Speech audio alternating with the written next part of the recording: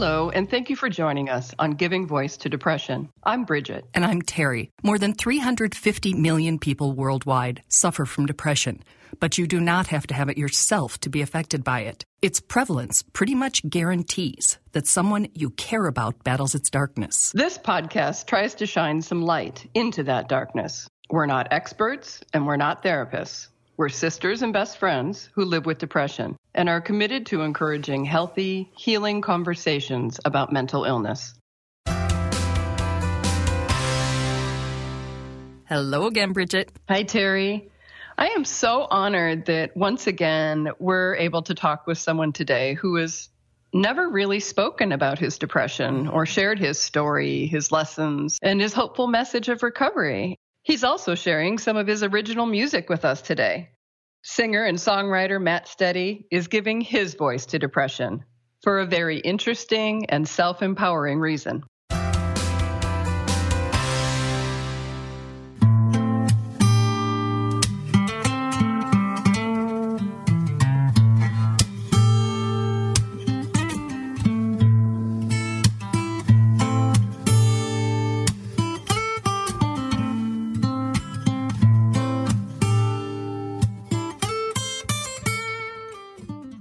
Our first contact with Matt seemed fated.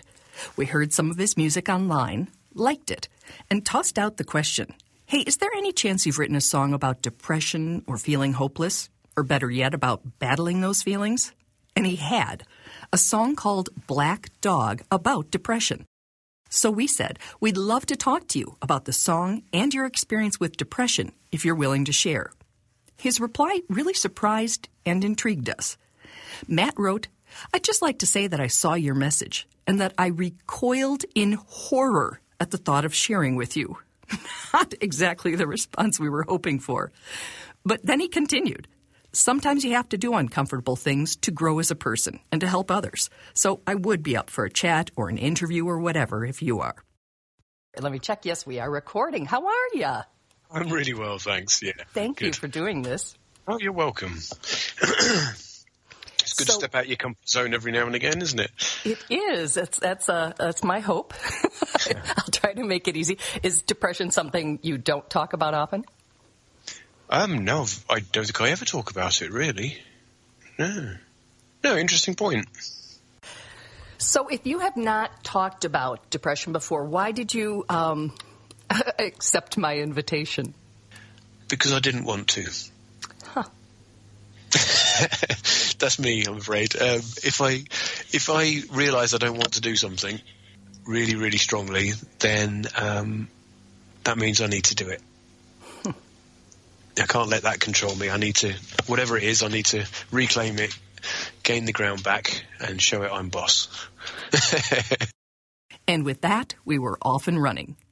Matt said he was about 30 when he first experienced depression. He was married and had the first 2 of his 4 kids. We did lots of fun, interesting stuff, and really, work was good, home was good. There wasn't really anything I could put my finger on that was a problem. As a bona fide member of the Been There, Hated That Club, he now knows depression does not need a reason. I had no idea that I actually had depression.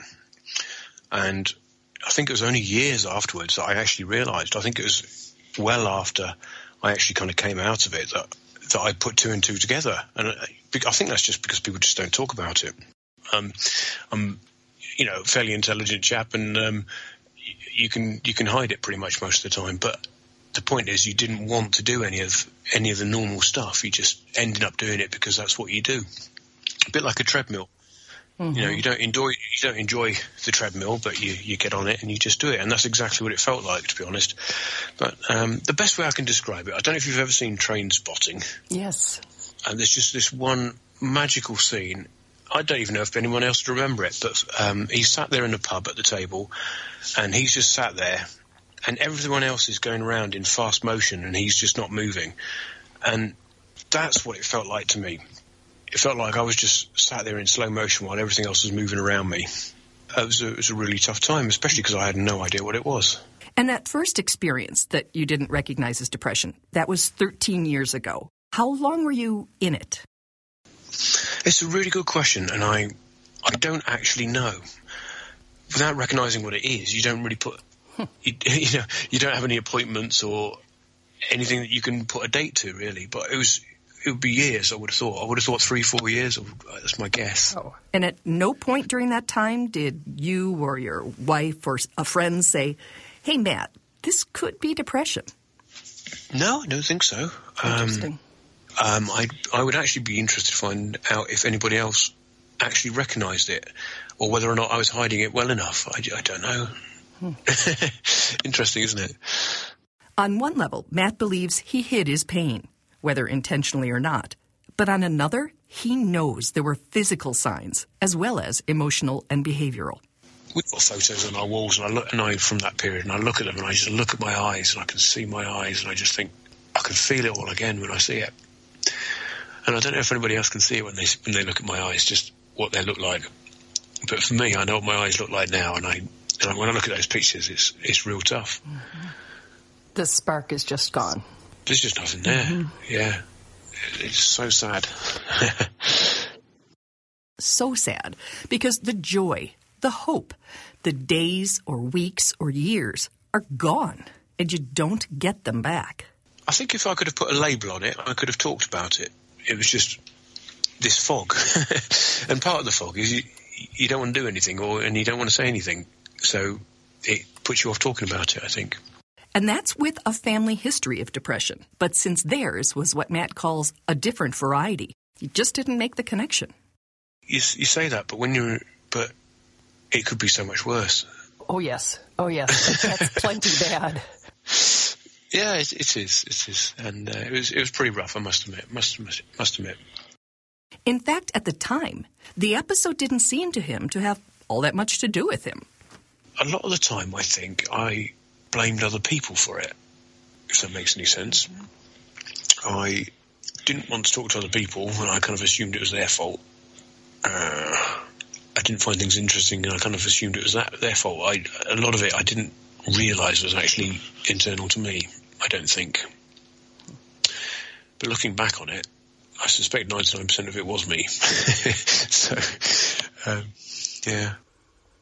Matt says if depression makes a return appearance, as it often does, he'd react differently this time. I think I'd recognise it again almost immediately. But looking back, it really was a thing. And if it started happening again, I would do something about it. I definitely would, because I'm not going to do that again. So even if I don't want to, much like getting in the ring or talking to you, apologies, then I would make myself get some help from somewhere and actually talk to people. Definitely. But last time, he didn't. No talking, no doctor, no therapy. His way out was uniquely Matt. I think I basically gradually came out of it without any outside help. And I'm aware I could always go back at a moment's notice, but I don't think I will.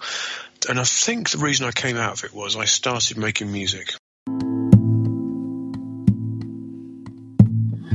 As the flames lick higher, the fog recedes.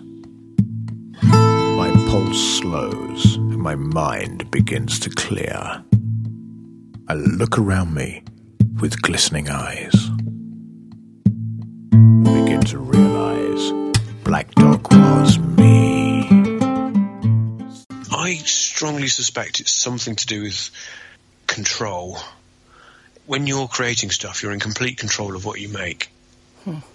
And if you are feeling like you've got no control anywhere else in your life, whether or not that's true or not, but if you feel that's the case because you're in this fog, actually it's one way that you can exercise control, and you can do something about it, and that's by being creative and making something.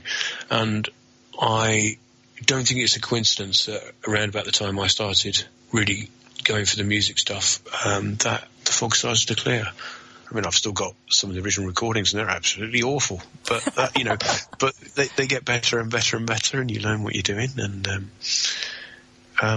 yeah, that was just a little escape for me.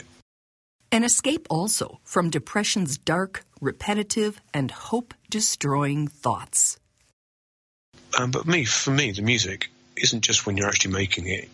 it's going around your head all the time, either thinking about what you're going to do with it or the music or something like that. So it actually, you can feel it there, whatever you're doing, wherever you're with. It's always in the back of your mind what's coming up next or what you're going to be doing. Absolutely. And as far as thoughts go, I think we would all prefer thinking of melodies or lyrics to the thoughts that depression stirs around and around and around and around in your head.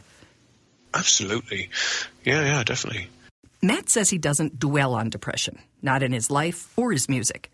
But he did write that one song, Black Dog, a nickname for depression that Winston Churchill coined. There's not many ways of getting back at depression. Wrote this particular song as almost like a revenge song against it. And I just was imagining what the black dog would be like if it actually was a real dog in physical form. And I would kind of almost imagine, some horrible creature from a horror movie. Black dog is coming for me. Blood red eyes and teeth like a knife. Feel his breath on the back of my neck. Been stalking me all the... But in both the song and his life, Matt faced down depression and made his way back to light and love and hope. And he really, really wants to communicate that recovery is possible for anyone still struggling. I'm really pleased you had me on here, and I'm glad I did it. Good. And one thing I really do want to say is it is possible to come out of it. And I think that's really, really important, because when you're in that fog, you don't believe it's ever going to end. No, you don't. And actually it can. I can't promise how long it will take or what it will take to come out of it, but if anyone's listening with the fog, it can end. Matt, thank you so much for stepping out of your comfort zone and talking about it. And I hope your experience is like ours, in that every time we talk about our depression, we reclaim a little bit of our own energy back. We will link to that song so you can hear the whole thing. Matt was nice enough to share it with us, and it's on one of his 4 albums, as he is now a full-time professional musician. So thanks again, Matt. Even if you recoiled in horror at the thought of talking to me, I'm awfully glad you did, and I hope some of the people listening right now are too. Bye, Bridge. Bye.